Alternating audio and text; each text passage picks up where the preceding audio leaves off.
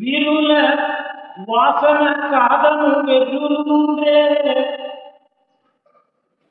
వెన్నెలను దుఃఖమిచ్చునను వికటులుండే విరుల వాసన కాదను వెర్రులుండే వెన్నెలయు దుఃఖమిచ్చునని వికటులుండే మధుర ద్రవ్యము చేదను మర్చులుంద్రే సాయి సంస్థల జగడు దౌర్భాగ్యులుంద్రే.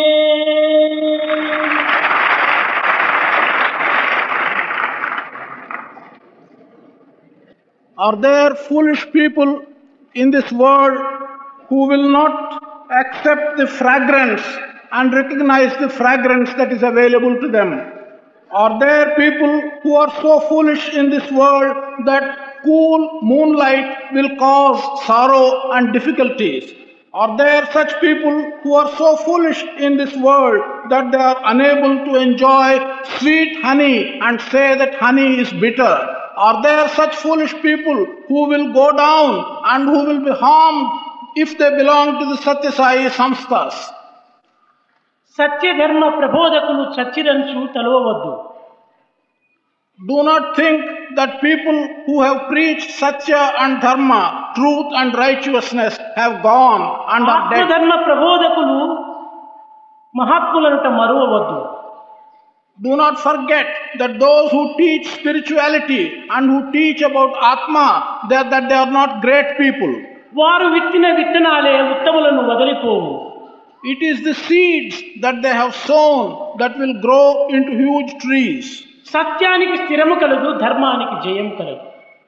There is permanence for truth. There is victory for righteousness.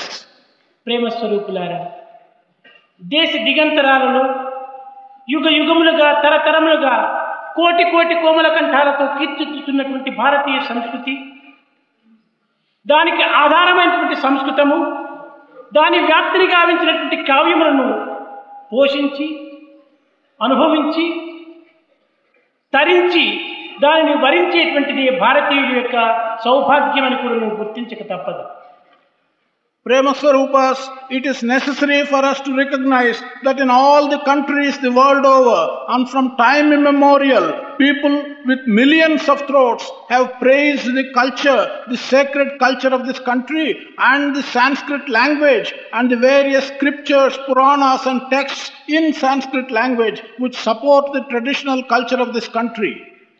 మానవ కోటి మధ్య ప్రేమ బీజములు నాటి సహన ప్రసూనములు వికసింపజేసి శాంతి ఫలములు సమాజములకు అందించేటువంటి యొక్క దివ్యమైనటువంటి యొక్క అభిరుచియే భారతీయ మతం. ఇట్టి అభిమతమే భారతీయ మతము. అట్టి వ్రతమే మన మనుషుల యొక్క తపము. The religion of the people of this country and the ambition of the people of this country has always been to sow seeds of prema, to promote prema and love between fellow human beings. This has been the ambition and aim of the culture of this country. మానవత్వం ఉద్దీపింపవలెనను, దివ్యత్వం వ్యాప్తింపవలెనను, ఇందులో ఉన్నటువంటి యొక్క మానవత్వమైనటువంటి దివ్యత్వాన్ని కొంత ప్రకాశింపజేసేటువంటి యొక్క ఆధ్యాత్మిక తత్వం అత్యవసరము. If brotherhood of mankind, if the relationship between human beings has to be understood and if divinity has to be propagated, it is necessary for us to understand the divine aspect of human life. మానవత్వములో ఈశ్వరత్వము ఆవిర్భవింపజేసేటువంటి యొక్క తత్వమునకే భక్తి అని కూడాను మరొక పేరు. There is a name, devotion to that aspect, that attempt by which we try and promulgate the aspect of Ishvara in human beings. మానవుని మనసు యందలి హింసాభావము, దౌర్జన్య భావమును దూరము చేసినప్పుడే మానవుడు తరించుటకు తగినటువంటి ఉపాయమును వెతుకోగలడు. The smallness, the small ideas in man's mind and cruelty in man's mind, it's only when these two are pushed away that man can progress. మానవుడు మరొకరితో పోల్చుకొనక తనలో ఉన్నటువంటి యొక్క దౌర్భాగ్యమును ఒప్పుకొని సమర్థించకుండా ఉండేటువంటి యొక్క పరిస్థితికి ఇందులో సాధన అని అర్థం. The sadhana, the practice that we have to undertake here is for man to be able not to compare himself with any other person and to recognize the fault in him and to remove the fault from his own mind is the attempt of sadhana. అదుగో అదొక గడియారం tick tick మని నడుస్తూ ఉంటుండాలి. There you see a clock.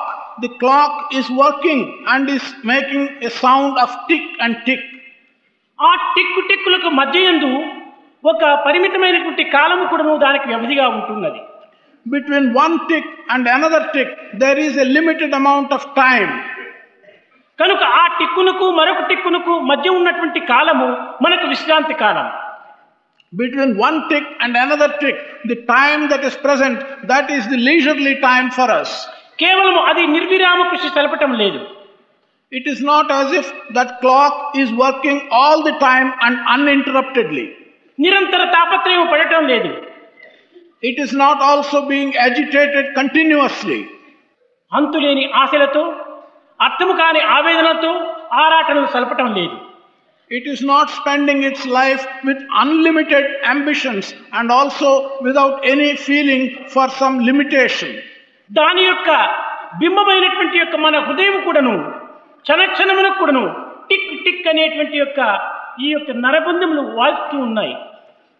Our heart is a reflection of that clock. Our heart, which is a reflection, is also making a similar noise as the blood flows through our arteries. కానీ ఆ టిక్కు టిక్కునకు మధ్య లోపల మన యొక్క జీవితం యొక్క విశేషాన్ని గుర్తించుకునేటువంటి అవధి కూడాను మనకు కలిగి ఉన్నది. But we have the ability, we have the knowledge and conscience by which to recognize the life that we are spending between one beat and another heartbeat. ఈ విధమైనటువంటి యొక్క కాలమును మనకు వెనుకకు నెట్టి మనం ముందుకు కొనసాగిపోయేటువంటి యొక్క ప్రయత్నమునకు పూనుకుంటమే మానవుని యొక్క కర్తవ్యం. In this context, it is man's duty to recognize the time that lapses between one beat and another, push it behind and move forward and progress. This is man's duty.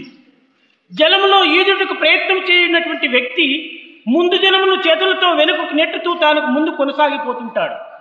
A person who wants to swim in water is using his hands to push the water that is ahead of him, behind him. Thus he moves forward.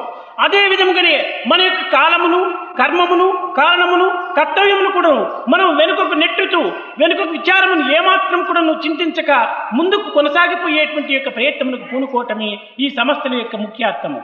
In the same manner, we in our lives should see that the time, the work that comes to us, the duty that is given to us is always pushed back, and we should never look backwards. We must move forwards. We must make progress by pushing back these things. This is the purpose of these organizations. కానీ దురదృష్టవశాత్తు నేడు ఆ విధముగా జరగక కేవలము కూడబెట్టుకొని నిలువబెట్టుకొని కేవలం అందులోనే మ్రగ్గి కుళ్ళిపోయేటువంటి యొక్క ఒక కుళ్ళి కొంపమాలే మనం తయారమవుతున్నాము. Unfortunately, today we do not make progress. We stay where we are. We become stagnant. We become stationary. Thus we rot in the place in which we are. దీనిని పురస్కరించుకుని త్యాగేనైకి అమృతత్వమానత్వం అన్నారు. మన త్యాగమునందున్నటువంటి ఆనందాన్ని మనం గుర్తించటం లేదు. కేవలం భోగములకై మనం ప్రాకులాడుతున్నాము. ఈ భోగముల యందు వచ్చేటువంటి రోగములు కానీ రోగముల ముందు వచ్చేటువంటి రాగములు కానీ రాగముల వల్ల కలిగేటువంటి యొక్క త్యాగము కానీ మనం ఏమాత్రం విచారించటం లేదు. In this context, we are not attaching any importance to sacrifice. Sacrifice leads man to immortality. Without recognizing the value of sacrifice, we are only thinking of temporary and transient enjoyment. And by enjoyment, we will get disease. By disease, we will rot. This is what we are not considering at all. మానవుడు నిరంతరమును సుఖమునే ఆశిస్తున్నాడు. Man always wants to have happiness at all times. ఆ నిరంతరము ఆశించేటువంటి సుఖ నిమిత్తమై తాను అనేక రకములైనటువంటి పడుబాట్లు పడుతున్నాడు. In order that he may achieve his desire of having happiness at all times, he is struggling in many ways. నిర్విరామ కృషి నిరంతర తాపత్రయములతో అంతులేని ఆశలతో అర్థం కాని ఆవేదనలతో అప్రాప్తరూపమైనటువంటి ప్రాప్తి నిమిత్తమై తాను ప్రాకులాడి కాలమును వ్యర్థం గావిస్తున్నాడు, కాయమును కూడా నిరర్థకం గావించుకుంటున్నాడు. He makes endless efforts, he makes fruitless efforts, and he has got ambitions which cannot be achieved. By following ambitions which cannot be achieved, and by endless effort, he is wasting time and is not achieving anything worthwhile. ఇన్ని చేసి కూడాను కట్టకడపడికి తాను సుఖాన్ని ఆనందాన్ని అనుభవిస్తున్నాడా? లేదు. Doing all this, we ask ourselves, is he really enjoying happiness or bliss? No, he does not have any happiness or bliss. కడపటి క్షణం వరకు కూడాను తన సుఖాంఛ వాంఛ కోసమే తాను ప్రాకులాడుతున్నాడు. Till the last moment of his life, he is all the time struggling to fulfill his desires, his pleasures. కానీ ఇంకా తాను సుఖపడేది ఎప్పుడు? సుఖమన్నటువంటిది లేదు ఈ లోకంలో. When is he going to have happiness? When is he going to have bliss? That does not seem to be anywhere near his achievement. త్యాగ సమయమునందు మాత్రమే సుఖం అనేటువంటిది అనుభవించడానికి వీలవుతుంది. It is only when we can sacrifice that we will enjoy real happiness and bliss. Tyagaraju చెప్పాడు, నిధి చాలా సుఖమా, ఈశ్వర సన్నిధి చాలా సుఖమా, నిజముగా తెలుపుము మనసా అన్నాడు. Tyagaraja has asked, really tell me, O mind, is the vicinity of God, is that happiness, or acquiring various things and fulfilling our desires, is that happiness? లౌకికమైనటువంటి యొక్క సౌభాగ్యములు కానీ, లౌకికమైనటువంటి వస్తువాహనాదులు కానీ క్షణకాలములో మించువలే మెరిసి కేవలము తెల్లవారి మొగ్గ సాయంకాలమునకు విచ్చి కేవలం వాడిపోయినట్టుగా మన యొక్క ఆనందం వాడిపోతున్నది. All worldly pleasures, all material satisfaction and material pleasures, they melt away like ice. They come like a bud in the morning and it becomes a flower in the evening and it fades away the next day. As a bud and flower fade away, as ice melts away, all material pleasures disappear in a moment. అనాది కాలము నుండి మన భారతదేశమునందు పవిత్రమైనటువంటి చరిత్రలను ప్రఖ్యాతి గావించి కేవలం ప్రచార ప్రబోధములు సలిపి అనంతమైనటువంటి ఆనందాన్ని కూడా లోకానికి అందించినటువంటి పుణ్యభూమి ఈ యొక్క భారత భూమి. This country of ours, Bharat, from time immemorial, it has been the place where sacred stories, where sacred incidents have all been propagated and have been taught to our children. కానీ ఈనాటి పరిస్థితి మనం చూస్తున్నాము. అనేక రకాల ప్రసంగములు యందు కూడాను సత్యము, ధర్మము, శాంతి, ప్రేమ అని అనేక పదములు మనం ఉపయోగపెడుతున్నాము. Today, the situation is such that wherever we may go, we do participate in many speeches and in many discourses. People use these words, Sathya, Dharma, Shanti. They use the words in their discourses. Sathya, Dharma, Prema, Shantulu lekunna Vijalanniyu nerchi viluvasunna. Without Sathya, Dharma, Shanti and Prema, whatever education you may acquire, the value of all the education which we acquire, if it is bereft of Sathya, Dharma, Shanti and Prema, the value is zero. Sathya, Dharma, Prema, Shantulu lekunna Padavula nelina palamu sunna. Whatever positions which we may occupy, whatever high positions which we may be enjoying, if that is bereft of Satya, Dharma, Prema and Shanti, then the value is zero.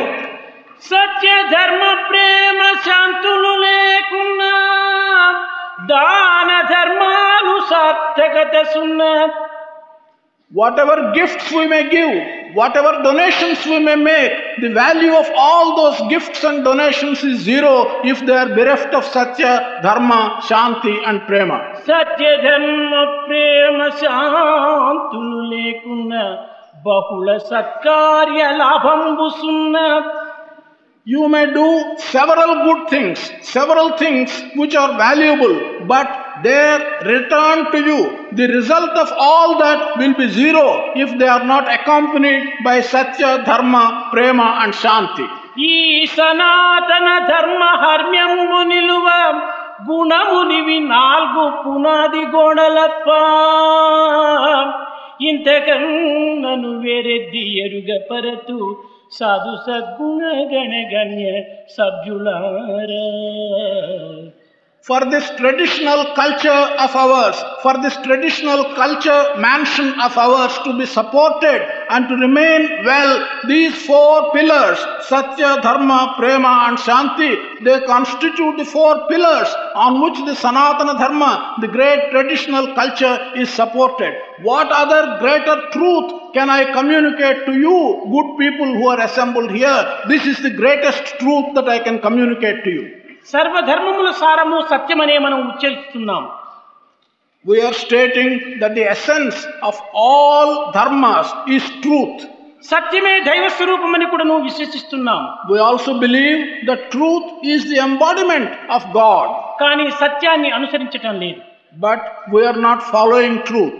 ఈనాడు లోకములో అక్కరలేనటువంటిది సత్యం ఒక్కటి మాత్రమే. Today the only thing which is not needed in this world is truth. ఇంకా తన యొక్క సత్వాన్ని కూడా నువ్వు కొంతవరకు విచారించటం కూడా నువ్వు ఈ సత్యము ప్రవేశించడం లేదు. Even to make an inquiry about one's own attitudes and one's own self, truth does not seem to find any place. తనలో ఉన్నటువంటి తత్వాన్ని కూడా నువ్వు విచారించటకు భయపడుతున్నది ఈ మానవత్వం.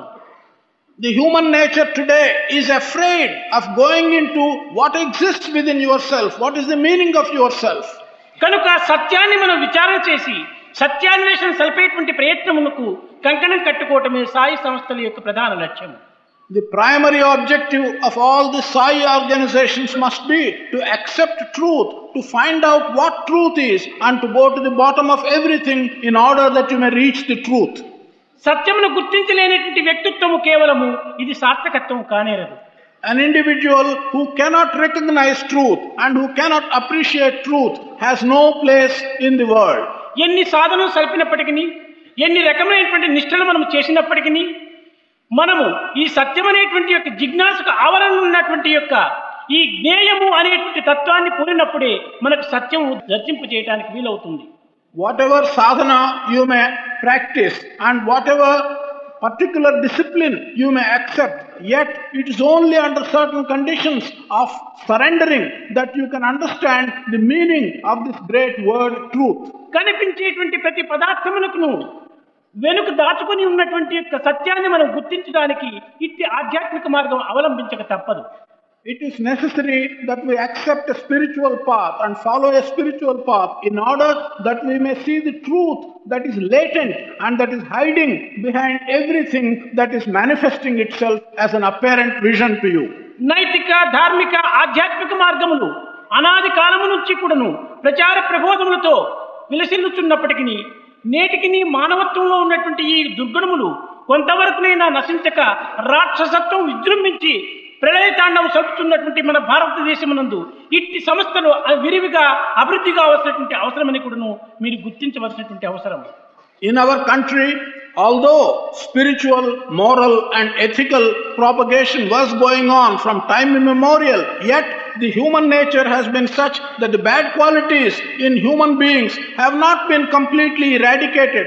Still we find demoniac qualities persisting in spite of the fact that we have had these good areas in our country for a long time. Thyagabhoomi, యోగభూమి, కర్మభూమి అయినటువంటి మన భారతదేశం కూడాను ఈనాడు నాస్తికత్వం అన్నటువంటిది కేవలము విజృంభించినదనగా దీనికి మూల కారణము ఆస్తికులనే చెప్పవచ్చును. Our land, our country has been a land of sacrifice, has been a land of karma, has been a land of worship. If in this great land of sacrifice, of karma and of worship, if there is disbelief, if there is atheism, all that is responsible for, and whoever is responsible for it, they are the thieves, they are the believers who are responsible for this non-believers. కేవలం మానవులుగా గోచరిస్తున్నామే కానీ మానవత్వం శూన్యమైనది. We are appearing like human beings, but the human nature in us has completely disappeared. ఇందులో మానవత్వం అనగా ఏమిటి? మనసులోని భావము, మాటలోని పలుకు, క్రియలోని ఆచరణ మూడింటి యొక్క ఏకత్వం అన్నటువంటిది మానవత్వంలో శూన్యమై ఉన్నది.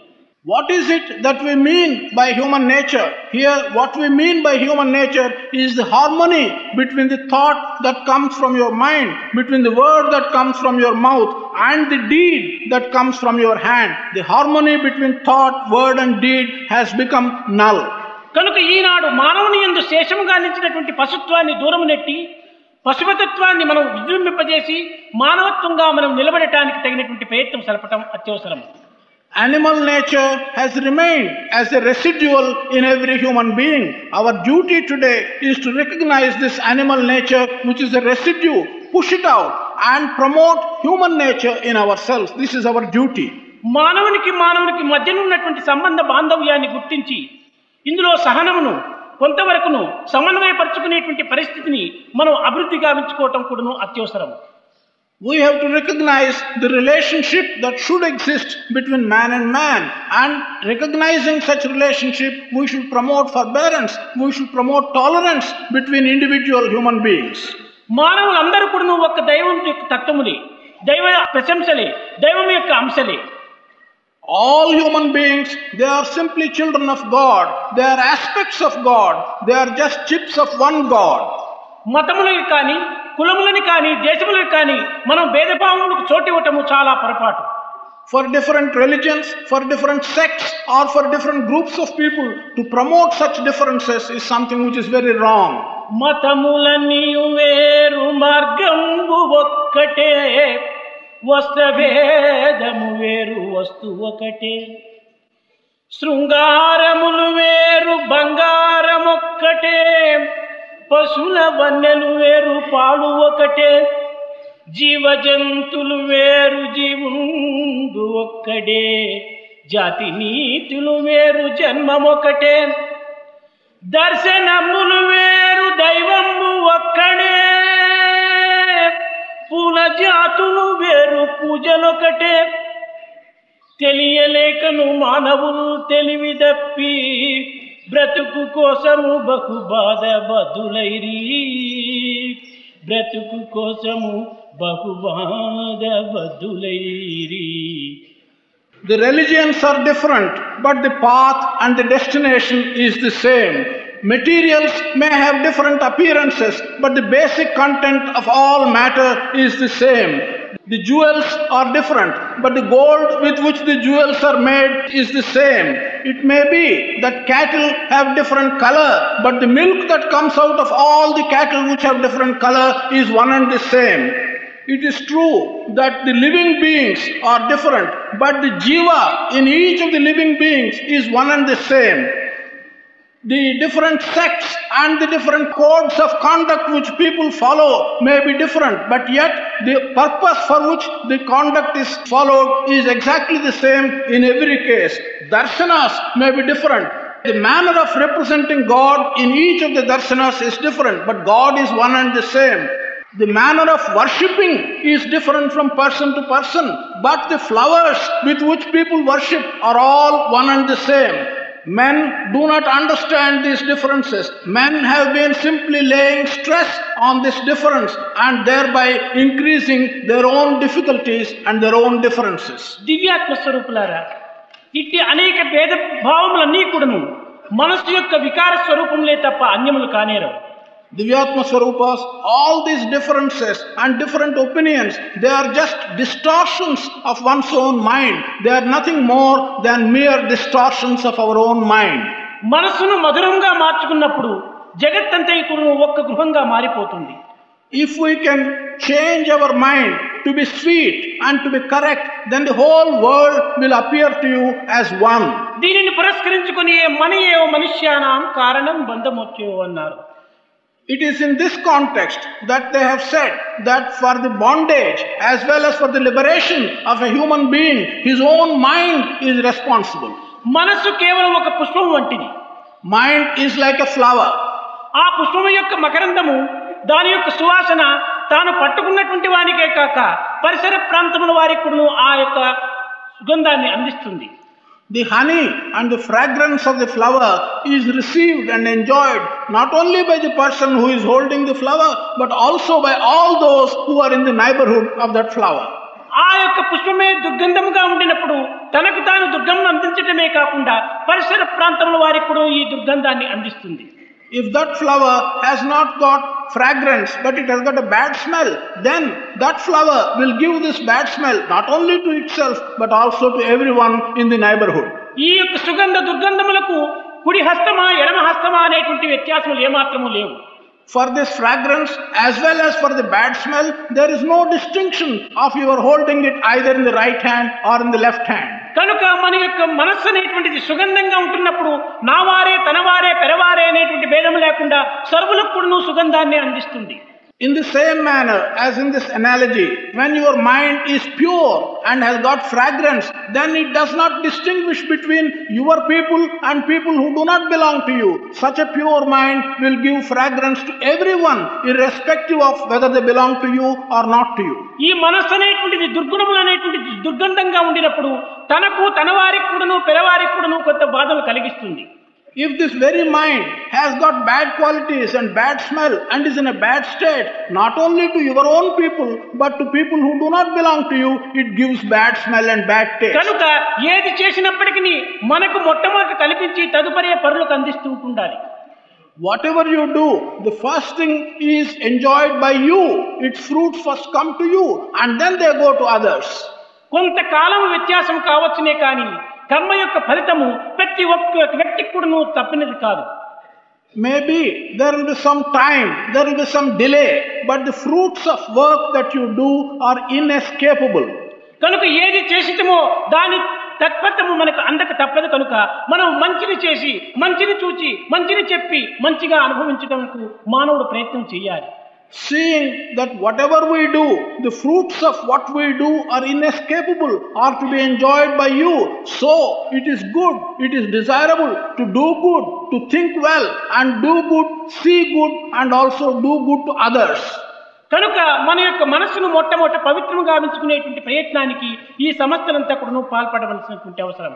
These organizations and the limbs of the Sai organization should in the first instance therefore make an attempt to purify our minds.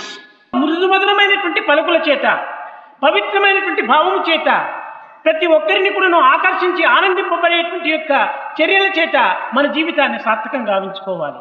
We should make our life purposeful and we should make our life useful by using sweet and tender words to others when we talk to others, by sacred ideas when we talk to others. We should attract them and make ourselves purposeful. కనుక ఇట్టి పవిత్ర మనసును అభివృద్ధి గావించుకొని మానవత్వం యొక్క దివ్యత్వాన్ని గుర్తించి లోక కళ్యాణము దేశ కళ్యాణమునకు ప్రతి ఒక్క సమస్త వ్యక్తులు కూడా పాటుపడాలని స్వామి యొక్క ఆశయం. It is Swami's hope that every individual would recognize the sacredness of his own mind and would recognize also the sacredness of the country in which he is living, and in this manner he will promote good and be useful for the prosperity of the country and the prosperity of the world. ఈశ్వరుని పొందగోరేవాడు ఈశ్వరుని యొక్క బిడ్డల ప్రేమను పొందినప్పుడే ఈశ్వరుని సులభంగా పొందుటకు సాధ్యమవుతుంది. One who wants to reach Ishvara can reach Ishvara easily only when he deserves the prema of the children of Ishvara. కేవలం ఈశ్వరత్వాన్ని ప్రకటన గావించుకునే నిమిత్తమై మానవత్వం ప్రాప్తించినటువంటి సత్యాన్ని కూడా గుర్తించడం అత్యవసరం. One must recognize the truth that we have got this human birth with a view to recognize and realize the aspect of Ishvara. దీనిని పురస్కరించుకుని క్రైస్తవుడు I am the messenger of God అన్నాడు మొట్టమొదట. It is in this context that Christ at first said, I am the messenger of God. రెండవ పర్యాయము I am the son of God అన్నాడు. In the second instance he said, I am the son of God. ఇంకా మూడవది I and my father are one అన్నాడు. In the third instance he said, I and my father are one. దీనినే మన యొక్క వేదాంతమునందు ద్వైతము విశిష్టాద్వైతము అద్వైతమని పిలుస్తూ వచ్చింది. In Vedantic parlance, these three states have been called duality, qualified duality and non-dualism. అనగా దీని యందున్నటువంటి అద్వైతం యొక్క తత్వాన్ని చక్కగా ఒక చిన్న ఉదాహరణతో మీకు అందించి నా ప్రసంగాన్ని విరమిస్తాను. Here I will give you one example in order to give you the significance, the essence of Advaita or non-dual philosophy. ఒక కొలంలో పోయి గట్టుపైన నిల్చుకొని మన ప్రతిబింబాన్ని మనం చూస్తుంటాం. We go to a lake, we stand on the bank of the river and we look in the water at our own image. ఆ సమయమునందు పెద్ద పెనుగాలి వచ్చినప్పుడు ఆ అలలంతా కూడా అటు ఇటు ఆడుతూ ఉండవచ్చును. At that time, if there is a breeze, if there is a wind, then you will find that the surface of the water is being shaken. There may be some waves on the surface of the water. ఈ గాలి చేత ఆడేటువంటి అలల లోపల మన ప్రతిబింబం కూడా అటు ఇటు ఆడుతూ ఉంటారు. The image of ourselves in the surface of the water then will also begin to tremble and move. అనగా క్షణమునకు కూడాను కొన్ని మార్పులు చెందుతూ ఉంటాయి. That means from moment to moment, our own image is undergoing changes. దీనినే ద్వైతమని చెప్తూ వచ్చారు. దీనినే మెసెంజర్ ఆఫ్ గాడ్ అన్నాడు. This is called duality, and this has also been referred to as the messenger of God. ఇంకా గాలి తగ్గిన తర్వాత మన యొక్క ప్రతిబింబము సుస్పష్టంగా కనిపిస్తుంటాది, ఏమాత్రము చలనం లేకుండా ఉంటుంటాది. Once the wind ceases, then our own image will become quite stationary. We will not see such changes from moment to moment in our own image. దానిని విశిష్టాద్వైతం అని కూడా చెప్తూ వచ్చారు. అనగా దాని యొక్క ప్రతిబింబంగానే ఉండటం చేత ఎట్టి మార్పులు లేనటువంటి యొక్క ప్రతిబింబం కనుక దీనిని విశిష్టాద్వైతం అని చెప్తూ వచ్చారు. దీనిని సన్ ఆఫ్ గాడ్ అన్నారు. Here we have a situation where it is really the image, and the image is not distorted from moment to moment. This has been referred to as qualified dualism. This has been referred to by Christ as Son of God. దీనిని చక్కగా విచారణ చేసినప్పుడు బింబం ఉండినప్పుడే ప్రతిబింబం మనకు కనిపిస్తున్నది, కానీ బింబమే లేకపోతే ప్రతిబింబం మనకు లేదు. కనుక అది ఇది రెండు ఒక్కటే అనేటువంటి దీంట్లోపల I and my father are one అన్నాడు. దీనిని అద్వైతం అన్నారు. If we go into this carefully, the basis is the original object. Only when there is the object, there is the image. If there is no object, there is no image. The image has no permanent existence. It depends on the existence of the object. This leads us to what may be called non-dualistic philosophy. దీనిని చక్కగా మనం విచారణ చేసి అంతరార్థాన్ని మనం గుర్తించడానికి ప్రయత్నం చేసినప్పుడు చలన మనస్సు కలిగినటువంటి సమయం నందునే దీనికి ద్వైతం అని పేరు పెట్టారు. If we look into this carefully and understand this in some depth, we come to the conclusion that it is only when you have a wavering mind that would be called dualism. నిశ్చలత్వమైనటువంటి యొక్క మనసునే విశిష్టాద్వైతం అని కూడా ప్రసంగించారు. If you have a firm mind or an unwavering mind, that would be referred to as qualified dualism. రెండింటి యొక్క ఏకత్వాన్ని విచారణ సల్పి సత్యాన్ని గుర్తించినటువంటి యొక్క సమయం నందు దీనిని అద్వైతం అని కూడా పిలుస్తూ వచ్చారు. If one has made sufficient study and has recognized the identity of the object and the image, that would be referred to as non-dualism. మరొక చిన్న ఉదాహరణని తీసుకున్నప్పుడు మనం ఒక పాత్రలో పాలు పోసుకున్నాం. We can take another small example for this. We have milk in a pot. ఈ యొక్క పాలను మనం పెరుగుగా చేయటం లోపల తిరిగి పాల నుంచి ఏర్పడినటువంటి పెరుగుని అందులో కలిపినాము. When we get some curds out of this milk in the pot, what we do is we mix the curds back into the milk. ఈ పెరుగును మనం మదించిన సమయం లోపల కొంతవరకు వెన్నగా బయలుదేరి వచ్చింది. If we churn the buttermilk or the curd, then we get butter out of that.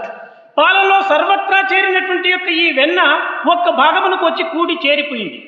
The butter which was present in all places in the milk and was inextricably mixed with the milk has now separated out and has become one lump of butter. ఈ వెన్నను ప్రక్కకు తీసిన తర్వాత మజ్జిగ నిలిచిపోయింది. When we have removed this one lump of butter, the remnant is buttermilk. అయితే ఈ మజ్జిగ ఈ వెన్న రెండు కూడా పాల నుంచినే వచ్చినాయి. The buttermilk and the butter have both come out of the milk. కనుక ఈ రెండింటికి ఆధారమైనటువంటి పాలే అద్వైతమని, దీని యొక్క సారమైనటువంటి యొక్క వెన్ననే విశిష్టాద్వైతమని, ఈ విశిష్టాద్వైతం ద్వారా తేలినటువంటి యొక్క మజ్జిగే ద్వైతమని కూడా పిలుస్తూ వచ్చారు. Here, milk, which is the basis of all these things, of butter as well as buttermilk, the milk which is the one thing which is the basis, has been called the non-dualism.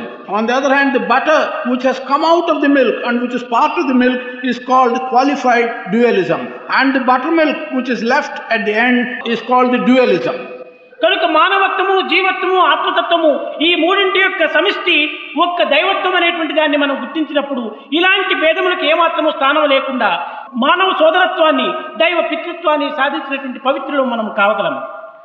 The human being, the self in the human being and the divinity, there is no difference between these three. Once you recognize the identity between the human being, the self and divinity, then you will be able to enjoy and understand the meaning of the statement that the brotherhood of mankind and the fatherhood of God. మన పవిత్రమైనటువంటి వేదములు కూడాను ఇలాంటి ఏకత్వాన్ని కూడాను, ఏకాత్మ భావాన్ని కూడాను, ఏకేశ్వర భావాన్ని కూడాను ప్రసంగిస్తూ వచ్చింది. ప్రబోధిస్తూ వచ్చింది. Our sacred Vedas have been teaching and have been telling us about this oneness, the one identity of all that we see in the creation. మన ఉపనిషత్తులు కూడాను ఈశావాస్యం ఇదం సర్వం అన్నారు. సర్వుల యందు కూడాను ఈశ్వరుడు అనేటువంటి వాడే వాసం చేస్తున్నాడని చెప్పింది. Our Upanishads have told us Ishavasyam Sarvamidam. Everywhere, in everyone, there is Ishvara. ఈశ్వర సర్వభూతానాం అనింది. They have also said that Ishvara is present in every living thing. ఏకోహం బహుశ్యాం అని పలికింది. Yekoham Bahusyam. The one thing is being seen and perceived as so many different manifestations. ఏకం ఏవ అద్వితీయం బ్రహ్మ అనింది. Ekam eva advitiyam Brahma. Brahma is one and only one without a second. ఇలాంటి పవిత్రమైనటువంటి శక్తులు మనకు అనేక రీతులుగా మనకు ఆధారం ఉండినప్పటికీ మనం ఎందుకు ఈ అజ్ఞానంలో పడిగి ఈ భేదత్వానికి మనం చోటునిచ్చి మనము అనేక రకమైనటువంటి బాధలకు గురి అవుతున్నామో అర్థం కావటం లేదు. ఇలాంటి అర్థం కానటువంటి ఆటలను కొంతవరకు నిలబెట్టి పవిత్రమైనటువంటి మార్గంలో ప్రవేశించి ఏకాత్మ భావాన్ని మనం అభివృద్ధి పరచుకొని మానవుని యొక్క సోదరత్వాన్ని మనం అభివృద్ధి గావించుకొని మానవులను ఒకరికొకరు పైకెత్తించిప్పజేసేటువంటి యొక్క ప్రోత్సాహాన్ని అందించాలని కూడా నేను ఆశీర్వదిస్తూ నా ప్రసంగాన్ని విరమిస్తున్నాను. While such sacred sayings, while such sayings which establish unquestionably the truth about this world are available to us, it is not understandable why we flounder, why we go about thinking of alternative things, why we do not improve ourselves in the organizations, why we do not recognize the oneness of humanity and the brotherhood of man. All our attempts must be to recognize the oneness of humanity, and each person must make an attempt to take another person to a higher level and mutually prosper and help each other in the human beings. प्रेम मुदित मन से कहो राम राम राम राम राम राम राम राम राम राम राम राम.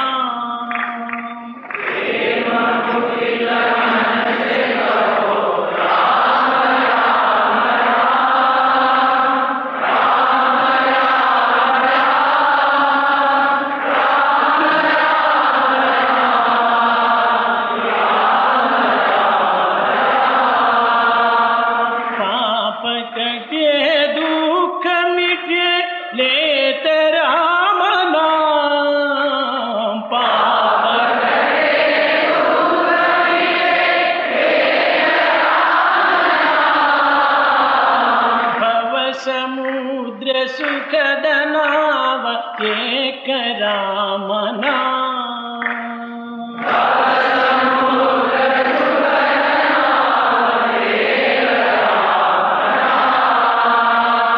परम शांति सुख निदान दिव्य राम नाम. परम